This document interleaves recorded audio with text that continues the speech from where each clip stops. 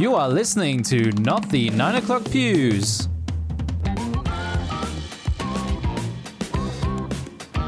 A discussion podcast about everything airsoft and shooting related by two guys and their British accents.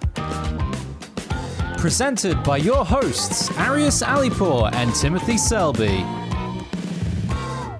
So in today's episode, we're going to talk about, can trauma affect the enjoyment of playing airsoft? This is specific towards military and also technically in some standard civilian-based trauma, like being anxious and stuff like that. Tim has brought in a special guest for us. Yes. Would you like to introduce our guest? Please. Allow me to introduce a good friend of mine, even though we haven't spoken in a long while. But his call sign is Woodcock. His name is Jay Irwin. And when I first played airsoft in the US, Jay was there. He is also to blame for the name he had given me, which is Porn Stash. There we go. You need to explain. Hey, how are you guys doing? Oh, we're doing great. Porn Stash is fine. Woodcock. I'm worried you're going to give me a nickname I'm not going to enjoy. I already have one, but... Trust me, it's going to happen. If you don't have one, we'll wait till maybe a week or so, and then you'll have one. Good. I have one. Yeah, the key is having, someone's got to, you've got to earn your call sign, right? So exactly. It just can't be given. You can't make it up. Exactly. Like a lot of YouTubers who just give themselves a name, right? See, I kind of made mine, but it's based on how people see me. Oh. That's got to change. That's really got to change. Okay, but yeah, so I remember Jay asking me that question. He was like, "So, what do they call you in Hong Kong?" Is Tim. No. Tim. Like, what do they call you in game? Like, if they had to like call you a call sign, I'm just like, Red Tim, Wolf Tim. And he says, no, that is not good enough. And then I agree. That wasn't good enough. Yeah, exactly. Yeah. But yeah, let's bring the subject back, shall we? Sure. Yes, so Arius mentioned, can trauma affect the enjoyment of playing airsoft? And I have to inform everybody, Jay was in the military. Can you give people a bit of background of yourself, Jay? Yeah, absolutely. So I was in the Army for 10 years. I was a armored cavalry captain. So I was on, did both light and heavy reconnaissance and basically armor. So I was on the M1A1, the M1A2 tank, the M3A2 Bradley or cavalry fighting vehicle. And then I was also a Humvee scout platoon leader. Went to the scout platoon leader course, mountain warfare school, cav leaders course. So a bunch of schooling in my time and multiple deployments to both peacekeeping and combat deployments. So, yeah. Don't screw with Jay. That's what I'm don't learning. Screw with Jay. And how long have you been playing airsoft now? I kind of got into it remotely back in 2007.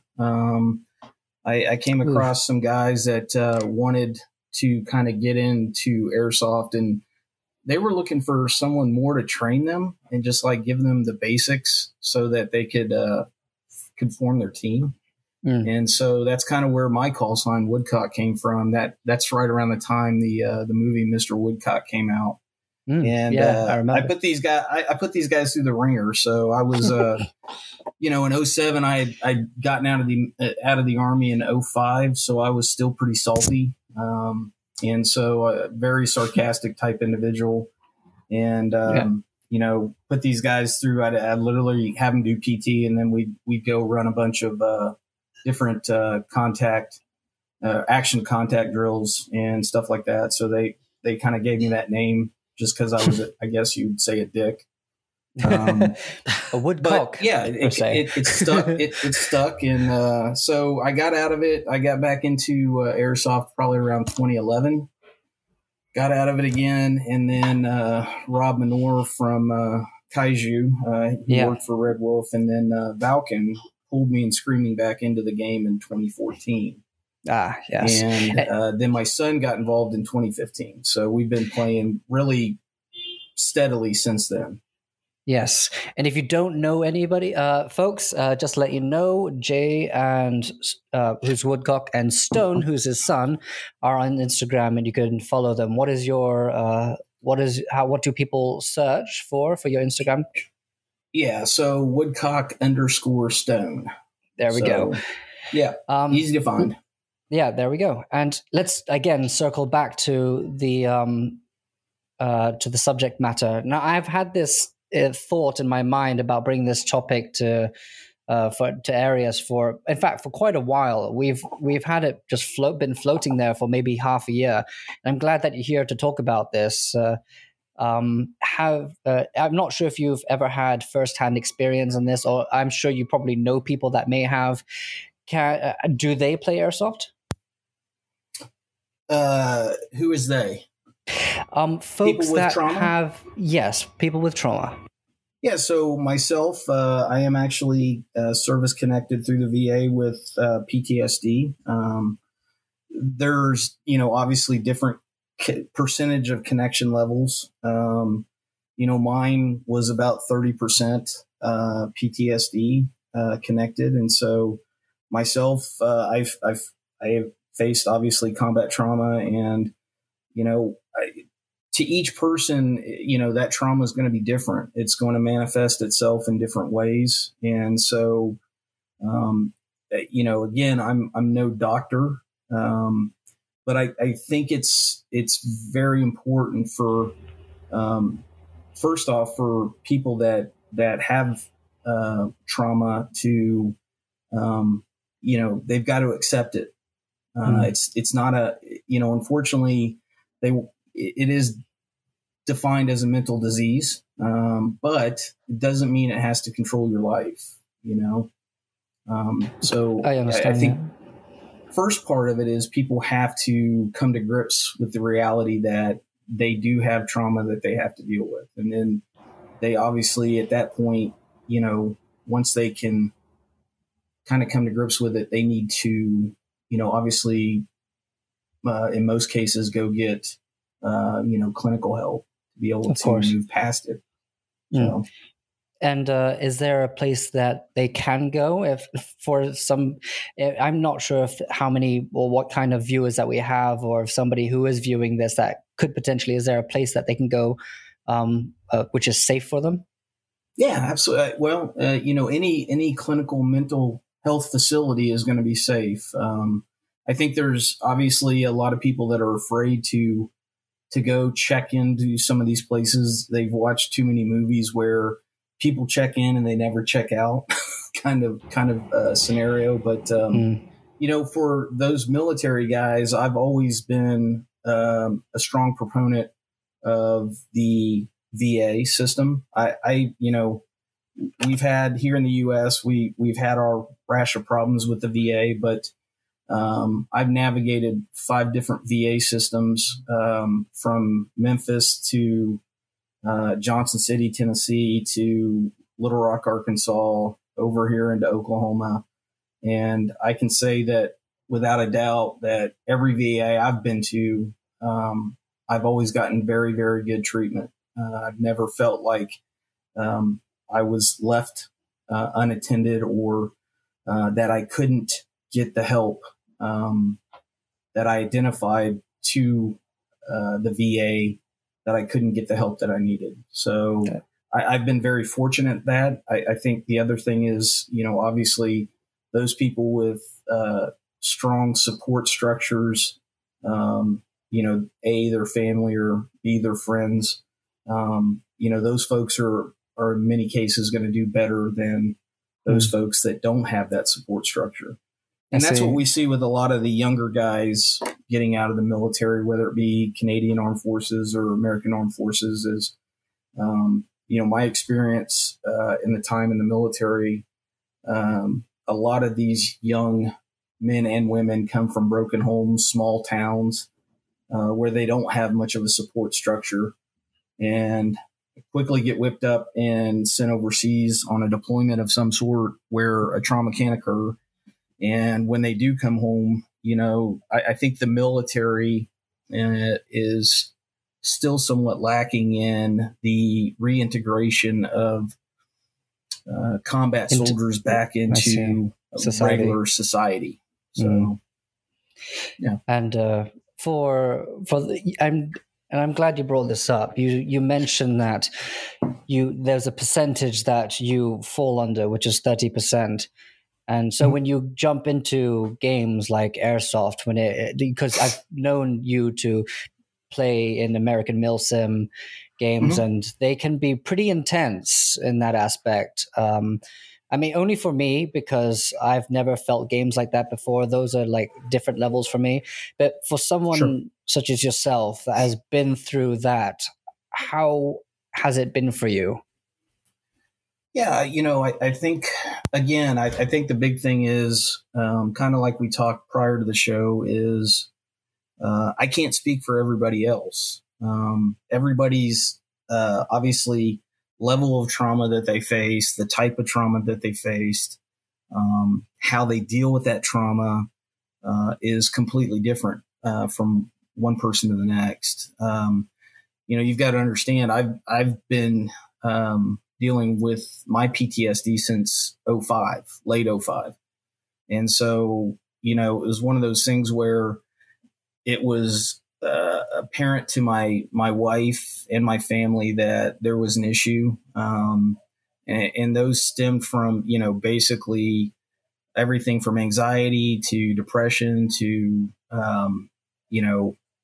anger management issues to, not having much desire to spend time with them. It was just a flurry of different type of situations that, early on, I thought it would be a good thing for myself to go get the help that I needed. So, you got to figure it's 2021 now. So for 15 years now, I've been, working closely with the VA to, figure out the right medications that work best for me. And, I've got a strong support structure, my family and my friends. And so, I think at this point, mine's pretty good. It's not affecting my day in and day out ability to live and have fun. And so I feel very fortunate and blessed. And I know that there's, we're still losing vets at a very high rate to suicide due to a lack of proper reintegration into, normal society. So it's a very sad thing. I understand that. And I'm sorry to even hear that. And I remember from the very beginning when I started playing, joining the community that is Airsoft was a big deal to me. I felt very, very accepted. And when you're talking about a support structure, when you integrated yourself into the Airsoft community, did you feel support? Because I know for a fact that there are tons of folks that you and Kaiju pointed out in big American Milsim games, where those folks were the general of the game had served in the military, like the commander, the team leaders had served, and everybody had jumped in. Did you feel the support of the Airsoft community? Did that helped you in any way? Yeah, well, look, again, here's another time that I feel very fortunate and blessed. I came back into Airsoft and Milsim in 2014. Rob had already known a lot of the people in the industry. So it's not like I just showed up at a random game, didn't know anybody.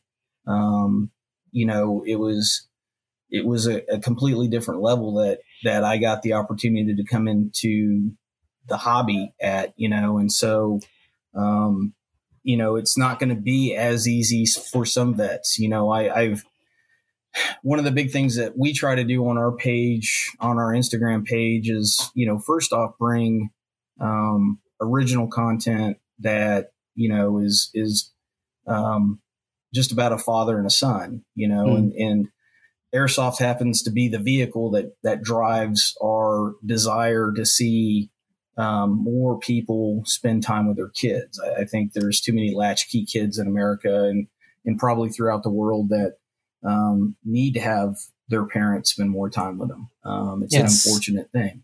It's amusing because I actually got to know who you are and your son through your Instagram. And the reason I was latched onto that account and all your content was because I could see it was a father-son duo. And that was something that I hadn't seen. As you said, it was original to the point where I don't know anyone else who does. I'm sure there are, but from the coverage that I got, from what I was exposed to, it was one thing. Whenever someone said Woodcock and Stone, I thought, the father-son duo. Yeah. In fact, when Tim said Jay, I was like, who's Jay? There are loads of Jays. And he said Woodcock. So, is that the father or the son? I can't remember. So actually Cavan's middle name is Stone, and he kind of earned his call sign because he's a very humble, kind, and quiet personality. He's a rock in the relationship. Yeah, he is. Like when you see him smile, for me, that is like the biggest joy. You know, obviously I've got a lot of joys and again, I'm blessed and fortunate, but one of the big things for me is when I see him actually really smile. Like, you know, he puts on some smiles, but when I can always tell when he's really, really happy. And that's the world to me. Like, just like my 8-year-old daughter does things that when I see her light up, those are things that are between me and her. And so with things like with Stone, there's things that I can tell that, like when we got to do a helicopter ride together, a helo ride, and shoot BBs out of a helo. That's a coolest. It was down at 878 Airsoft in Waxahachie, Texas. Chad Holtz and Dan Arkey, they run that field down there, and they brought in a guy named Larry Dobson, and he brought his MD500, and it was without a doubt. It's such a memorable experience. I'm sure you both were smiling. It was amazing. So, and that helo ride's actually on our Instagram page. If you go way back in the further down in the page, you'll see a quick short blip of it, and he's an amazing pilot. We're actually going to use. Well, I can't say anything about that yet. I don't know if I'm allowed to say anything about that. No, that's fine. No, it's okay. We'll stick to with that. Everybody check it out at Woodcock_Stone. So you must be really proud of your son to how far he's come. Since he was like half the size of you playing airsoft to now. Yeah, and look, again, I'm very fortunate and blessed to have American Milsim, who's run by Bo and JP. Back then it was Rick and Frosty. I had gone to JP and luckily I knew them well enough that I asked, I said, hey, is there any way my 11-year-old can come out to a big event? And he goes, well, let me think about it. And then he came back with a very defined list of rules beyond the normal rule set that we had to follow. And so I had to be with him on the field at all times. So if he got hit, I was going to walk off with him. If I got hit, he had to walk off with me. The amazing thing about him is he proved himself very, very quickly. He followed all the rules. We did have an issue where after his first big Milsim game, there were guys that were complaining about him playing. And if you go back and look at those pictures, you can see that, he's as tall as me now, but he's very, very thin. I wish I was as thin as him sometimes, but he very, very thin. And even so back in that time, he didn't really start growing tall until probably 2018-ish, 2017. And so all of the pictures you can see, like especially as his first game, he was tiny. And so everybody was, we had some people out there complaining that they didn't want to shoot him because he looked like such a small kid. And don't worry, he can take it. Yeah, I told JP, I said, hey, bring any of them. You know, I'm not going to have a confrontation with anybody, but I'd like to talk to those people and reassure them that, you know, if you don't shoot him, he's going to shoot you. So you have a choice, you know, and he takes his hits, he calls his hits, he, you know, but just watching his own POV camera, you know, watching his skill set develop over the last 5 or 6 years now, you know, it's totally relatable to him with real steel firearms. So I see. We go to the range and, you know, I'm not having him shoot A-size targets, you know, an A target from a holster. You know, I'm having this kid drill 3-inch circles at a distance of, you know, 15 meters. And I want him all on the 3-inch hole. You know, that's the kind of work he's doing. So, you know, a lot of that, I think we've seen Robo from Canada who has made the transition with firearms, you know, from airsoft to firearms. And we've seen the young man from Japan be able to do it with airsoft. So, I think that's a whole nother discussion using airsoft as a training tool. But, you know, back to kind of where we were at with this discussion is I think one of the positive things for me was having been in a leadership role in a MilSim event, like American MilSim or even Overwatch Tactics here in the States. It's given my son the ability to see who I was when I was in the military, you know, like leading people and doing the, you know, the planning work and seeing how to put, you know, a plan together for a team. And so it's given him the ability to see somebody that he never saw that side of me because he was too young.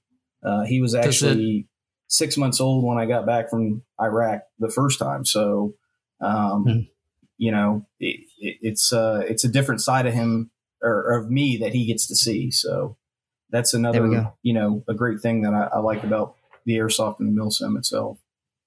And it is a beautiful relationship. Please check them out on Instagram, woodcock_stone. And Jay, it's been lovely talking to you again. And again, thank you for your service. Yeah, absolutely. To kind of wrap this all up, I don't know how much time we have left, but I think the big thing is kind of like we talked about originally, everybody's trauma is different. I can't say that everybody that has had trauma that airsoft would be positive for, right? I can't. It would be, you know, remiss for me to be able to say that. What I can say is I think it's worth, you know, prior service vets, combat vets, LEO, you know, all those guys that are in, you know, kind of every day put themselves in harm's way, that if they do have an interest in firearms, you know, whether it be real steel, they should go out and at least give airsoft a try. You know, there's too many local fields that you can go and spend a day playing and find out if it's right for you or not. And then, you know, even at that point, you know, you can go to a MilSim event where they do start using smoke grenades and pyrotechnics and, you know, give it a shot. Again, if it, you know, I think the key is to know when you're being triggered. That was a big thing for my wife, to understand when she can look at me now and tell when I'm being triggered. If I'm in a big crowd, if I'm around a lot of people, if it's really, really noisy, she can tell that when I'm getting triggered. And she is very good now about just saying, hey, why don't you go take a walk? You know, why don't you go outside, get some air or whatever? And so I'm not saying that it's going to be right for everybody. And I'm not saying it's not right for everybody. What I'm saying is it's going to come down to each individual to decide. And the only way you can decide is going and trying it. And, you know, if you go to a MilSim event after you've played a local field, in the local field you're fine at, but you go to a MilSim event and due to those pyrotechnics or kind of the more you know, the military simulation of it is too much for you, then don't be afraid to say, hey, look, you know, this isn't for me. I just like playing local fields, you know, and that's cool. You know, there's nothing wrong with that. So, we're all broken a little bit in some way, shape, or form or another, right? So exactly, yeah, it doesn't have to be. Yeah, you don't have to be, and you just got to find what can work for you. And so I challenge everybody out there, whether you've had trauma or you think you've just are recently thinking about getting in airsoft. There's ways to do it where it doesn't break the bank. You can have a great time. I mean, it's come down to it for me. It's more about seeing my friends that I've developed from game to game and getting to do the road trip with my son and spending quality time with him. So, it's not so much the slinging BBs anymore as it is, I prefer now not to lead a team, but to go out and kind of help younger players or young leaders wherever I can to try to make suggestions on how they can maybe change something up to have a different outcome, a better outcome, right? Because I'm not the end all be all of all of this stuff. If I see something that works, I try to suggest it to somebody, but it doesn't mean it's going to work for that person either. So, but just some of the smaller, easier things that people can give a try to, whether it be changing up their kit a little bit, whether it be changing the style of their play, whether it be, learning some different skill sets to be a little bit better play on the field. So, yeah, give it a try. You'll have a good time. Thank you. Yeah. Well, thank you, Jay. Thank you so much for giving us an insight into your trauma and how you were able to deal with it, your relationship with your son, how airsoft has been a huge part of it, especially in the military side, the milsim side. As you said, it's not for everyone. There's nothing wrong with saying this is not for me. In fact, it's something that a lot of people find discouraging is to own up, to say, hey, this is not for me. It's like, who are you trying to impress here? It's a game. It's for you to enjoy. If you're not enjoying it, don't do it. It's as simple as that. You're not going to hurt anyone's feelings unless it's like a huge team of you decide to leave a milsim and that's like half the team's like cut down. That's a different story. That's not even related. But yes, thank you so much. Obviously, as Tim's been saying, they're on Instagram. Woodcock_Stone. It's an awesome Instagram compared to most SFLA Instagrams. It's definitely one. No, this is an opinion. It's not a sales pitch. It is one of the Instagrams to follow. And on that note, thank you for joining us. Thank you, Tim, for bringing this interview to not the 9 o'clock views. What? Barking in the background. Oh no. Dog barking in the background. Yeah, don't forget Tim, says the dog. Yeah, exactly. Don't forget me. Okay. And on that note, we will see you on the next episode. Thanks for listening. If you enjoyed this episode and you'd like to help support the podcast, please share it with others and post about it on social media. To catch all the latest from Aris and Tim, don't forget to follow them both on Facebook and Instagram. Thanks again, and we'll see you next time.